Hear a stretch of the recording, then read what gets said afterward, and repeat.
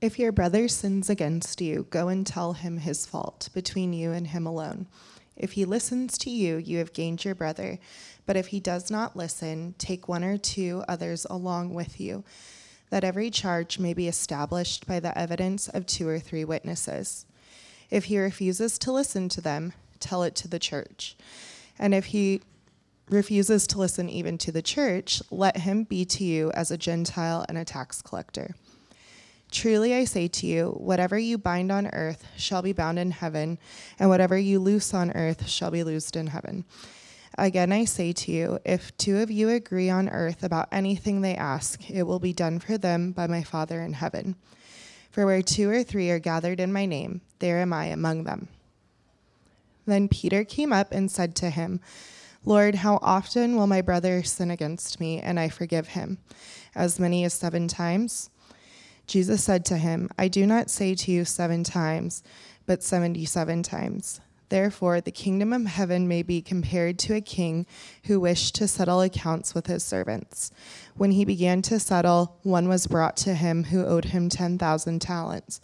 And since he could not pay, his master ordered him to be sold with his wife and children and all that he had, and payment to be made. So the servant fell on his knees, imploring him, have patience with me, and I will pay you everything. And out of pity for him, the master of that servant released him and forgave him the debt. But when that same servant went out, he found one of his fellow servants who owed him a debt. Well, I lost my spot. He found one of his fellow servants who owed him 100 denarii, and seizing him, he began to choke him, saying, pay what you owe. So his fellow servant fell down and pleaded with him, have patience with me, and I will pay you.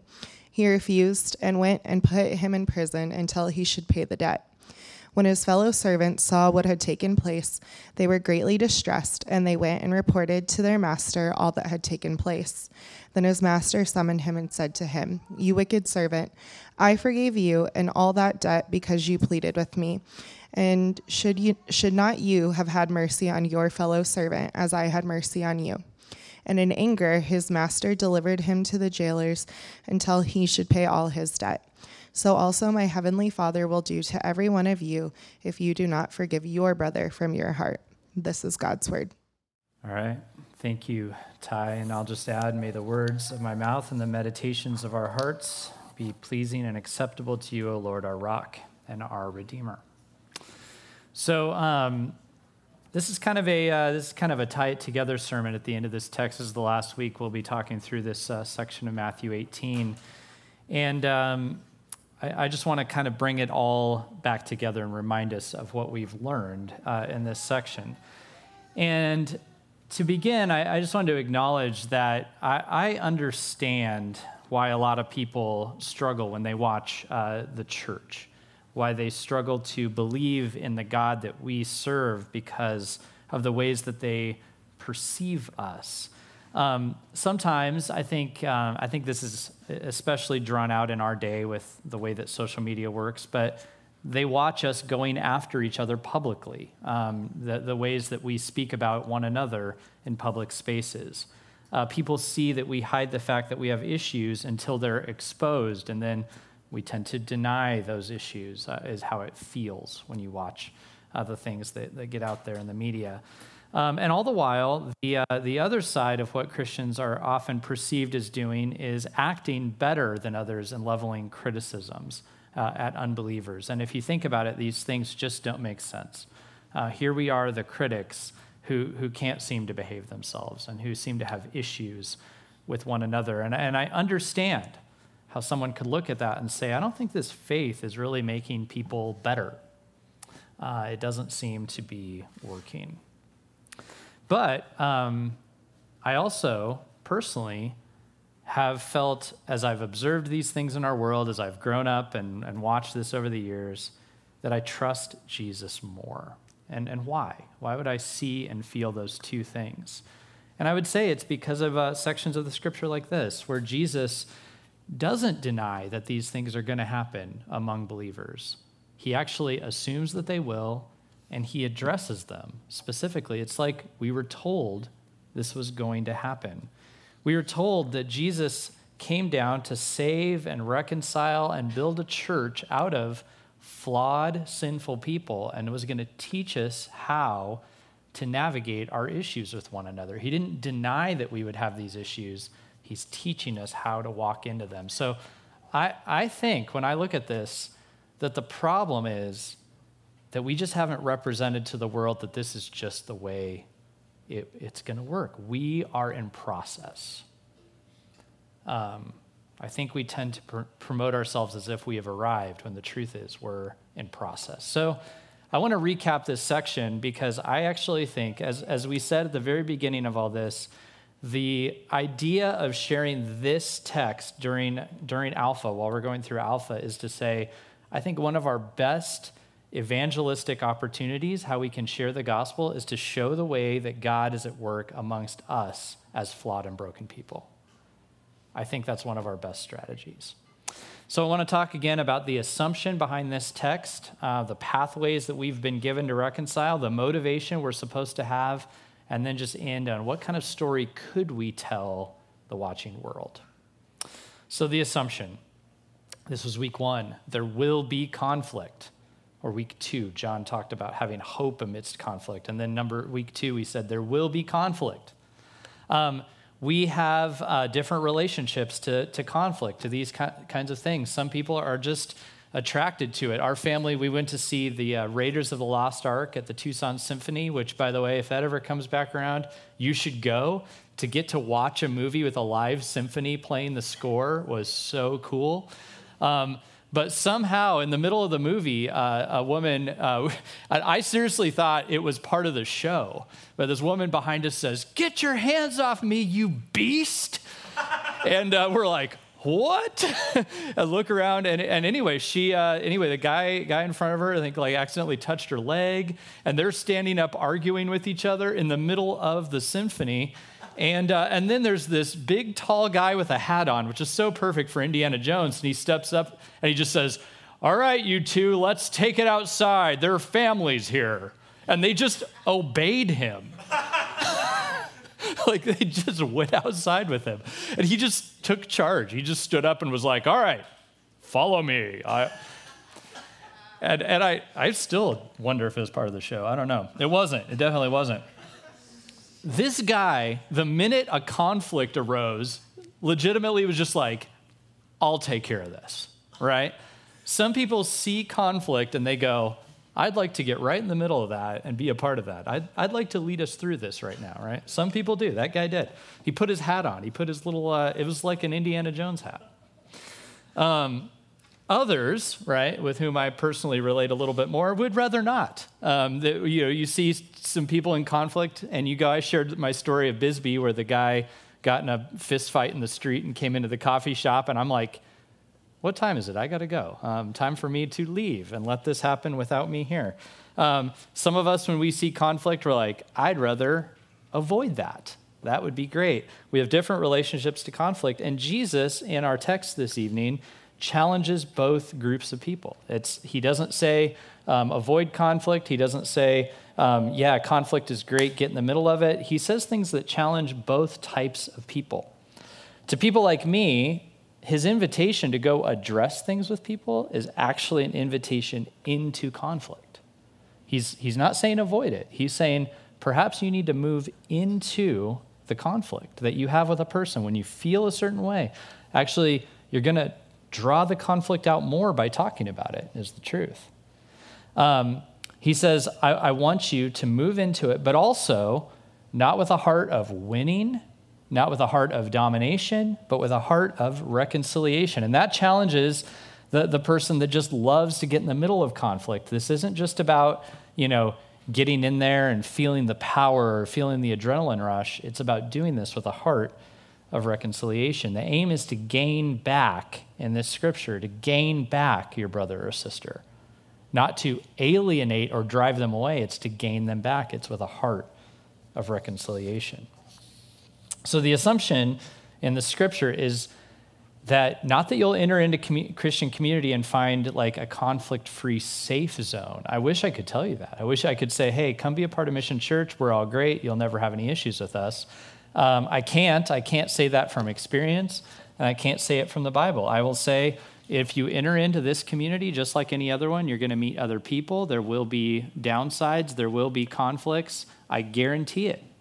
There will be. But Jesus has given us a way to move toward each other in reconciliation that we can invite each other into. The pathways that Jesus gave us, the pathways to honest in-house reconciliation or something like that, are threefold. First, he said, try it on your own. I loved sitting back and hearing Rod's service, advice in the service on last Sunday. You remember what he said? What's the best way to honor your leaders in conflict? Don't bring it to them. Handle it yourself, right? I loved that. As a leader, I was like, Rod, thank you. Say it again. Say it again. If you could just handle it yourself, that would be a blessing, all right? That would be so good. And that's Jesus' first piece of advice. He says, go to them alone. And I think I should add this, before you talk about them to anyone else, go to them alone, right? I think sometimes we hear that and we think, I've been talking about them to people for about 3 months, and I think it's time for me to go talk to them. No. Before you go talk to anybody else about them, go talk to them alone. As soon as you realize there's an issue.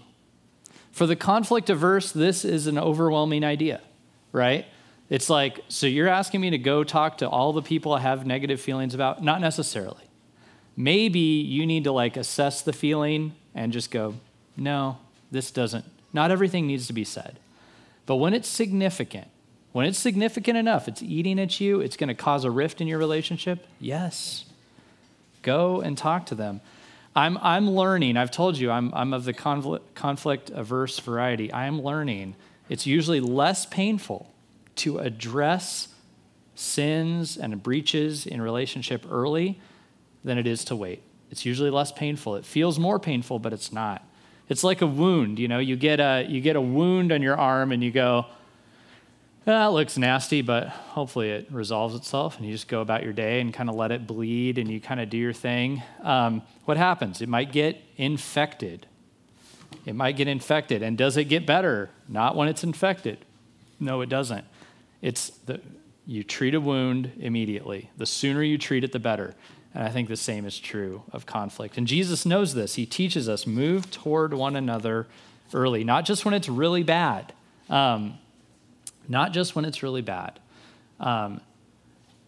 Go to them early. Now, I mentioned this several weeks ago, just the context for what's going on here. But remember, not long before Jesus had shared this wisdom, these words, there had been a bit of a conflict among the disciples. And I think this might have flowed from it. And Jesus his disciples had seen some incredible things. They'd seen him glorified in front of them. They'd seen him cast out a demon.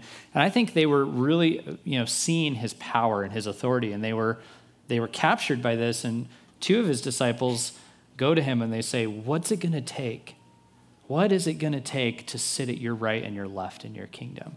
Now, think about this. First of all, they didn't understand Jesus' kingdom. They were thinking it was kind of a political rule, and they're thinking he only is going to have one right hand and left hand leader, and we'd like to be there. But they offended the other disciples. They all were misunderstanding Jesus, but they offended the other disciples because they wanted those positions for themselves. It was selfish. Now they, of course, these two disciples, they just want to help Jesus. They've got goals in life. They wanted to be a part of something important, but they looked over in their aspirations their fellow disciples, and their fellow disciples were offended. And I think Jesus is teaching this section because of all of our conflicts, but I think he had this one in mind.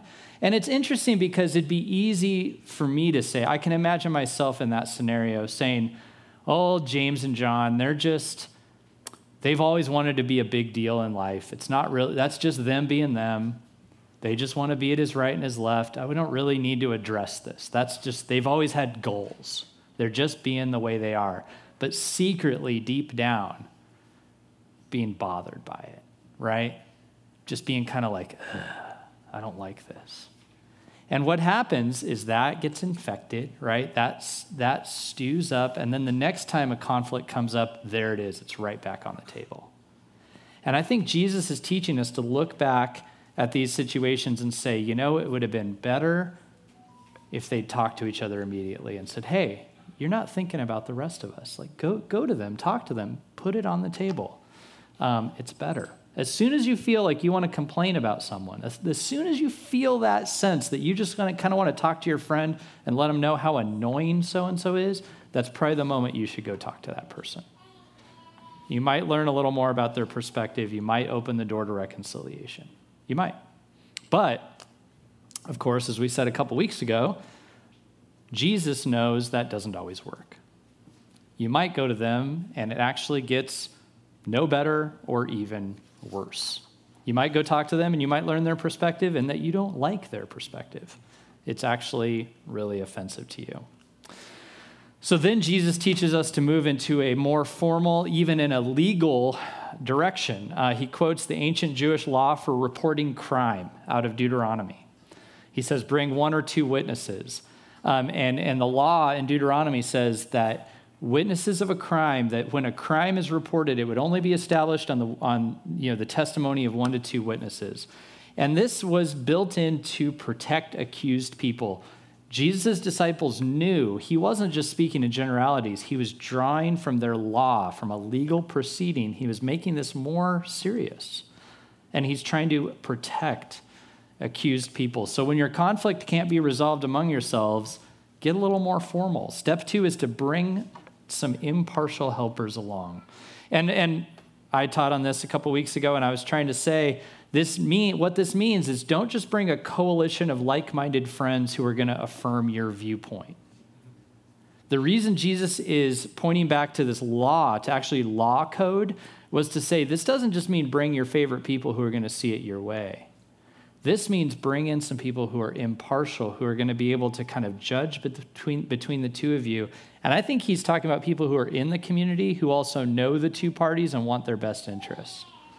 But he says, bring these people along, these wise and unbiased listeners who can sit in the conflict with you, listen between the lines, who know the parties but won't prefer one over the other. And that takes some work. You have to think through who that's going to be. But it's not just bring a friend along who's going to affirm you. It's bring along some people who are impartial. Then Jesus assumes also that might not work. Right? And that leads to what Rod shared with us last week. There's a point where you have to reach out to the leaders of the church when this is in a community of believers. Rod mentioned that you don't just reach out to one of them, and I actually really appreciated that because I've experienced that sometimes where I feel like as a pastor, I'll hear about something, and I'm like, oh man, now am I going to get into this just me? Is that a good idea? And what Rod brought up that's really good is the wisdom doesn't lie in just one of them, one of the leaders. It lies in the body, the collective wisdom of those leaders. And I found that to be true. I've gone to our elders with a qualm that somebody has about somebody else, and one of them has had more information or more perspective, or they've viewed a little differently than me, and I've been really grateful for that collective wisdom. So Jesus says, if it doesn't work, when you take 2 witnesses, take it to the leaders of the church. And Rod brought up this terribly bad word, submission. And that is a call not to just come to them with the mindset of, let's go get their perspective and see how we feel about it. Rod was saying, come to your leaders saying, what they tell me to do, I will do. And isn't that a terrifying thought? I know. I will say, I didn't write this in, but it's true. I have said to people as a pastor, I think something that's changed over the years from when I was younger even, was that when I used to go and talk to a leader in my church, like a pastor and elder in my church, I used to think what they say to me is going to be a pretty serious thing. I think today, the perspective is like, if I have a spiritual leader in my life, I'm going to go to them and see what their perspective is, and I might consider it. And I would suggest you lean a little more into listening. Years ago, not so much due to conflict, I had a matter that needed to be taken to the elders of the church where I used to work. And this had to do with dating my wife, though I had gone through a divorce. I was unsure what to do with that. I was unsure if it was too soon. And Michaela and I had just met. We'd gotten to know each other, and I'd been through this terrible thing. She knew all about it. And we didn't know what to do. And so we went to the elders of the church and asked, and actually we went to one of them and they booted it up to all of them. And all of a sudden I'm sitting in a meeting with, at that church, like 20 elders putting my situation in front of them. And they did not say what I wanted them to say exactly. They said, you need to wait. They said, in fact, do you have her phone number? And I said, I don't. And they said, you shouldn't get it. You probably shouldn't talk to her yet. You should wait. You need time. You need time to heal and work through the stuff that's gone on in your life. And that wasn't what I wanted to hear, but I knew I needed to hear something. So when you know you need wisdom and you go and you get it and it's not what you want, what do you do? I'm grateful to say that Michaela and I both took that advice. And it's one of those things where years later, we have no regrets in saying we walked through that process with wise leadership, even though they didn't say exactly what we wanted to hear. They guided us well. They guided us very well. Now, how much more important would it be to submit? Not just when you're looking for, I was looking for wisdom. I wasn't in a conflict. But when you're in a conflict and the temperature's gone up, and maybe it's hard for you to judge things because you feel offended, how much more important to submit to something when you're feeling that way, when conflict arises? It's important. It's much better to submit than we think, even though it's scary. We need help, and God has promised to bring that help through one another. Now, Jesus, of course, also didn't promise that would work. So if he says you go through all these steps, you talk to somebody, you bring some impartial listeners, you take it to the leadership of the church, they say that might end up in one or both parties still not wanting to participate, still not reconciling. And then he said, let the offender be to you like a Gentile or a tax collector. And as I mentioned a couple weeks ago, it's really important to ask the question, what did Jesus do when he interacted with Gentiles and tax collectors in the Bible? It's pretty clear. He loved them. He welcomed them into his presence. He offered them forgiveness and opportunities to repent. He loved them. He wept over them. He did not shun them, but he did not consider them to be his disciples. He had clarity on the relationship. He loved them. He was for them, but he did not consider that they were his disciples, unless they chose to follow him and listen to them. I think that's the call, is you go through these steps and then there's clarity in the relationship, but that clarity does not mean that you don't hope for future reconciliation, that you don't offer good things, that you don't continue to love and be hopeful. And that can be really, really hard to do. But we put that in his hands and trust him to work through it. Now think about this moment that I've described to us in the Bible, where you've had the disciples and they've disagreed with one another. They've had aspirations that kind of didn't take into consideration their fellow brothers. What pulls these struggling and divided disciples back together? What pulls them back together? What challenges them to forgive the offense? What is it in their midst that changes things? And the answer to that is the voice of Jesus. Jesus is there with them. He's the one giving them the wisdom. He's the one telling them the parable and the story that exposes their hearts. It's his presence that's guiding them. And I want us to keep that fact in mind as we listen to these words of Jesus right here, where he says, "Truly I say to you, whatever you bind on earth shall be bound in heaven. Whatever you loose on earth shall be loosed in heaven. Again, I say to you, if two of you agree on earth about anything they ask, it will be done for them by my Father in heaven. For where two or three are gathered in my name, there I am among them. Now, what a huge statement. In this situation with the disciples, the deciding factor, the factor that changes things, is that Jesus is actually there among them. And he's saying to us, when we work together, when we do these things, he will be there among us. He's saying, just like when I was present in your midst physically, when you listen to my wisdom, when you follow these things, I will be there with you. That's a huge statement.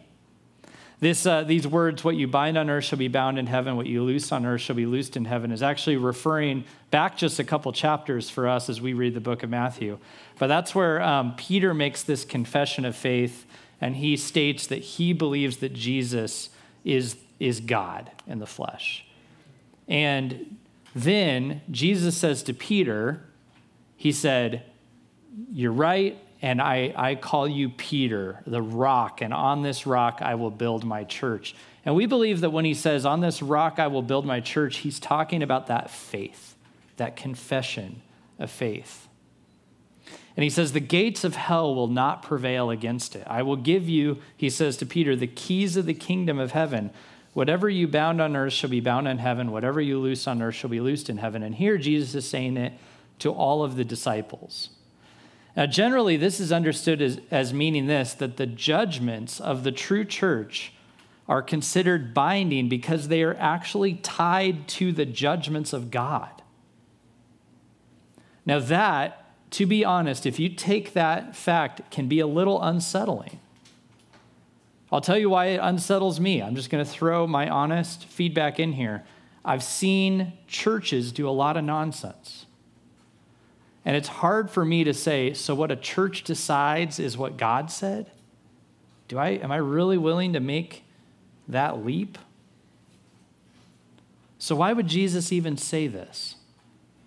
Well, it's massively important to understand all of the things he said. I feel like we have to slow it down. He said, where 2 or 3 are gathered, all right? This assumes that and he's talking about these trusted leaders of the church working in unison. Then he said, in my name, and that they're asking for things through the Father. What does this mean? This means that they're there under the authority of Jesus in his name, with a deep understanding of who Jesus is and what he's done from the scriptures, that they're there asking God the Father in earnest prayer. And when that happens, Jesus says, he will faithfully enter in and guide the process, just like he did when his disciples were following him when he was here. He's saying, when you gather in my name, you work together, and you're bringing this before me in prayer, it'll be just like when I was here. I will guide you. Now, notice again, even when Jesus was here, the disciples themselves could be divided and off base. In this section of Matthew, well, that's what we're seeing. They aren't right all the time. They're not always on the same page. But Jesus brings them together, gives them wisdom, and instructs them. The presence of Jesus is key to this working, to there being hope that this could happen. Look, maybe that does all make you a little bit nervous. And like I said, I get it. But if you're willing to even be open to the fact that there's a God or a higher power, how do you think that God would speak to humanity? One person at a time? Individuals make a mess of things too, right? One person at a time. How do you know when a person is telling the truth? Like if I feel like God's telling me something and somebody else feels like God's telling them something, how do you decide? Actually, back to Michaela and I, back when we were dating, she had one older friend say, I don't think God wants you two to be together. And then she had another older friend say, I think God wants you two to be together. And then you go, uh-oh.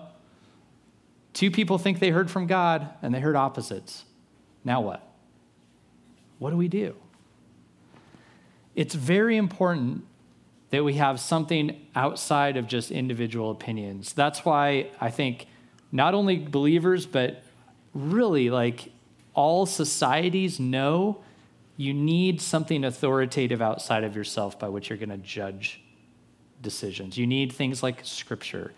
Societies need things like constitutions, right? some standard to look at and judge what people hear and think and say, no, it doesn't meet the standard.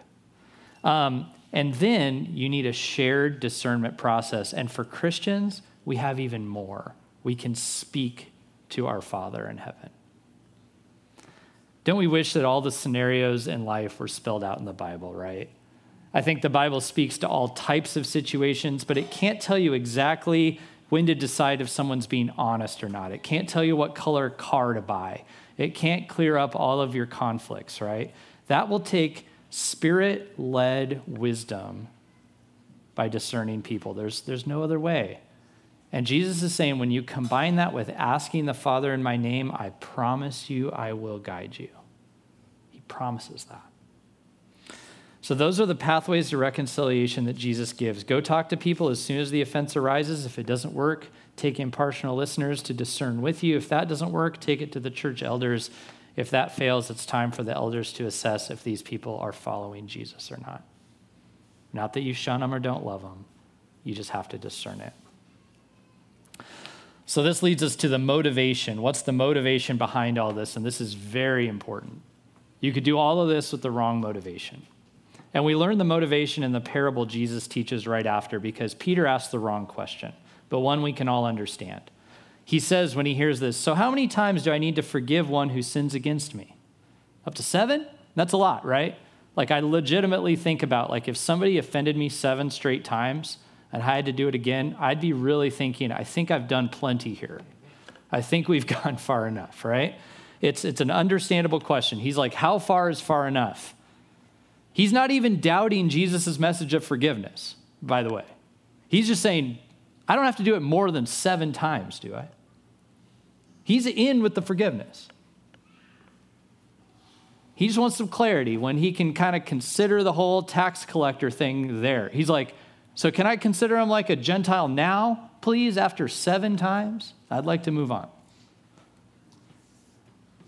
But it was the wrong question. It was the wrong motive. The motive was, how do I get out? Right? And I understand that motive. He asked, Lord, and I think he was asking this very sincerely, how often will my brother sin against me and I forgive him? As many as 7 times?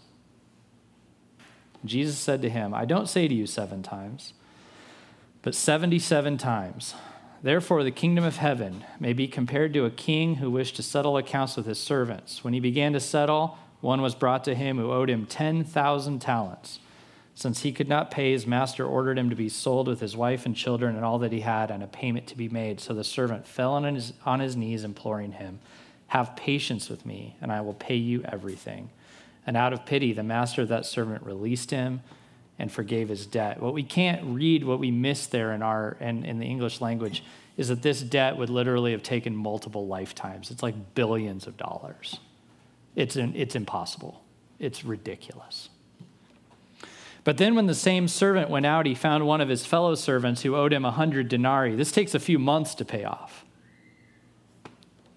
And seizing him, he began to choke him, saying, pay what you owe. So his fellow servant fell down and pleaded with him, have patience with me and I will pay you. He refused and went and put him in prison until he could pay the debt. When his fellow servants saw what had taken place, they were greatly distressed, and they reported to their master all that had taken place. And then his master summoned him and said to him, you wicked servant, I forgave you all that debt because you pleaded with me. And should you not have had mercy on your fellow servant as I had mercy on you? And in anger, his master delivered him to the jailers until he should pay all his debt, which is how long? Multiple lifetimes. So also my heavenly Father will do to every one of you if you do not forgive your brother from the heart. This is Jesus coming down hard right here, right? We talked about this parable a couple of weeks ago too, and just a quick review. When he says 77 times, that could be read 77-fold, and it's a reference that any Jewish person would have recognized to Genesis 4. And this is where the first society based on vengeance is formed by Lamech, who said, if Cain's revenge is 7-fold, mine is 77-fold. And Jesus is essentially saying, I want your commitment to forgiveness to be as radical as the most vengeful empire is committed to vengeance. I want you to be the prototype of being utterly committed to reconciliation, is what he's saying. I want my people to be so committed to forgiveness that they put to shame the commitment level of the most brutal empire. Now, how would you develop such a deep commitment? How could you? Well, Jesus tells the story and essentially is saying, you'd have to understand how radically you have been forgiven. That's the only way for you to forgive this way. You have to understand how hard it is to forgive someone who's hard to forgive. The story of this man's debt is a story of a debt that we can't even comprehend. It's like, I don't know. It's like somebody goes up to Elon Musk and takes every dollar he has, times it by 10, and just burns it somehow, because you can't burn crypto. But, it's like it's his unpayable debt. There's no way you're going to pay it back. Yet he's utterly forgiven by this merciful master. And then this fellow servant of his, who he's not even a master over, by the way, they're fellow servants. They're peers. He won't forgive a peer when his master forgave him this incredible debt. He wants him punished. Essentially, Jesus is saying, if you are unforgiving, if you withhold forgiveness, then you must not understand the depth of the cost it took to forgive you. If you come in asking the question of when can I get out? When can we see punishment happen? When can I get out of this relationship? You're asking the wrong question, because you don't understand my heart toward you that said, how can I win you over? How can I get you to see how much I love you?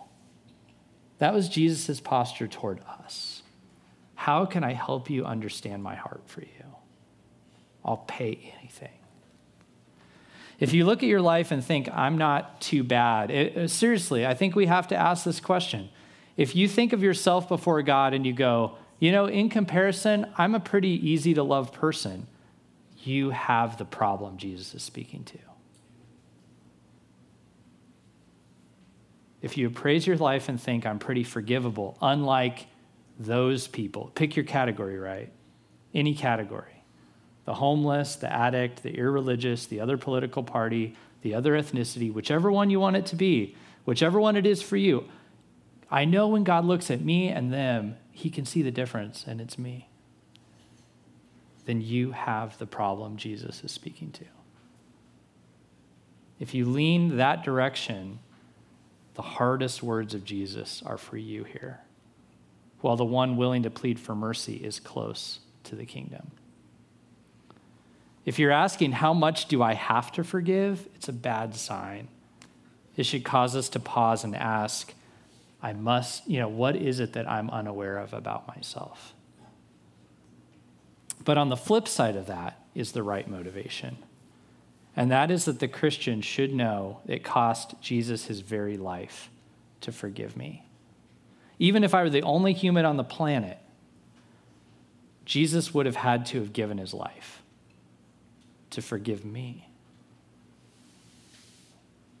Right before this teaching on reconciliation, Jesus taught another story, another parable where he talked about the 99 sheep and the one, where he said, that the kingdom of God is like a shepherd who has, 100 sheep and just one gets lost, and he leaves behind the 99 and he goes searching for the one. You need to understand that's not talking about some lost, crooked person out there in the world. At one point, that was you. That was you. And that everyone you see, God could extend that kind of mercy to. And you should want God to. And that's hard when you're mad at somebody. Right? That's the call. Jesus wants us to align with the heart of God for the lost, not to ask how quickly can I get out of trouble, get out of conflict, but how much would I be willing to give? How much do I want to see God have mercy? When we have that motive and we look at the flaws and failures of other people, we compare it to what we've been given, the very life of Jesus. And we should have hope for their reconciliation unto the death. We should say that, God, even if they sinned against you for 99 years and on the last day they turned and asked you for mercy, I hope you give it to them because of what you've done for me. And when that's the motive, you'll treat all of the tax collectors and sinners and whatever category of person fits into that realm for you with compassion.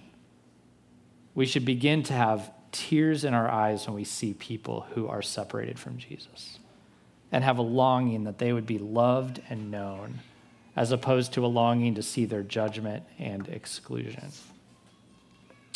And then what kind of stories would we tell if that was our heart, right? If that was our heart, would we blast other Christians for their views on social media, right? If that was our heart, would we get out there and point at all the secularists and how foolish they are compared to me?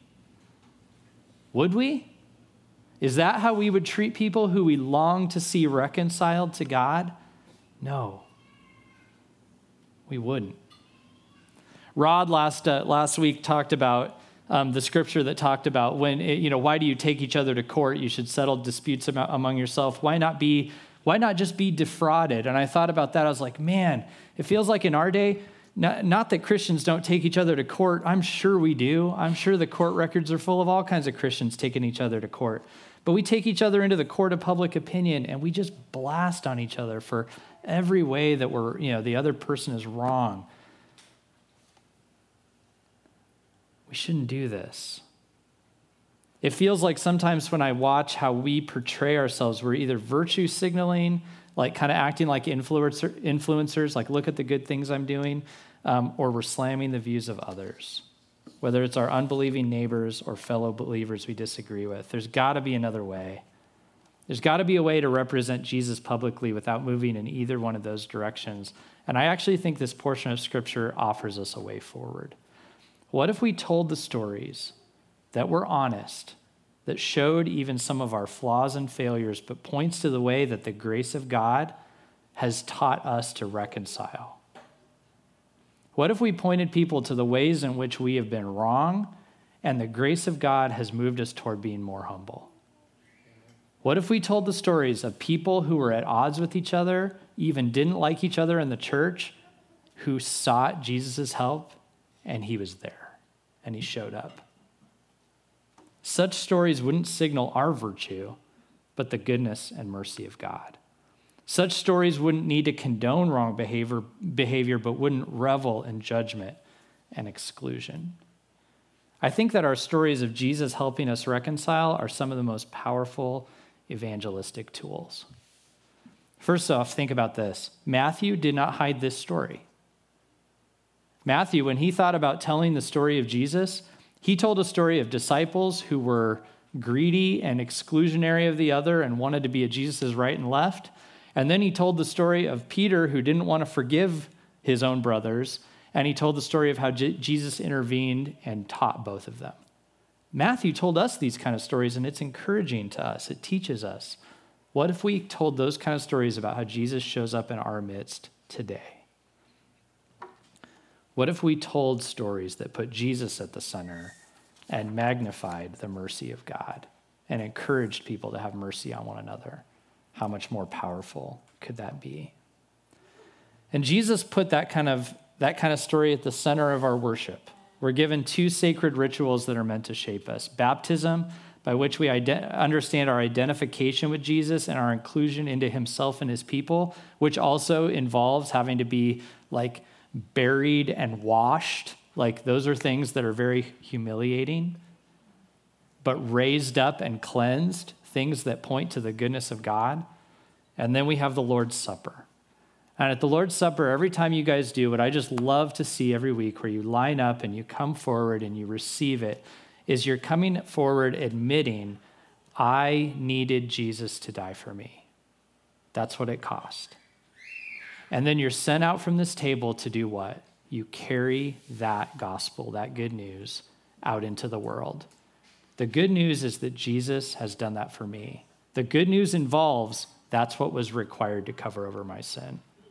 But you carry it forward and say, this is the kind of God that we serve. And that's a beautiful story to tell. It places Jesus and his mercy at the center, and it sends us out into the world to be agents of reconciliation. The Apostle Paul wrote this to a church full of issues in Corinth. He said, if anyone is in Christ, they're a new creation. The old has passed away, the new has come. All of this is from God, who through Christ reconciled us to himself and gave us the ministry of reconciliation.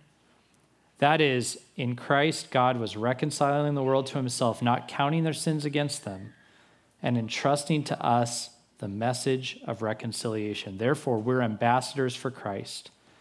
God making his appeal through us, we implore you on behalf of Christ, be reconciled to God. For our sake, he made him to be sin who knew no sin, so that in him we might become the righteousness of God. We have a reconciling God, and so we can be reconciled to one another. So come and receive his grace by faith. I'm going to do a couple things here. I'm going to leave 2 minutes of silence in just a moment for us to pray, and maybe that's an opportunity to come before God. Believe me, in preparing these sermons over the last several weeks, what has crossed my mind the most is my tendency not to want to forgive. I assume I'm not alone. I assume there's some examining of our hearts that needs to be done.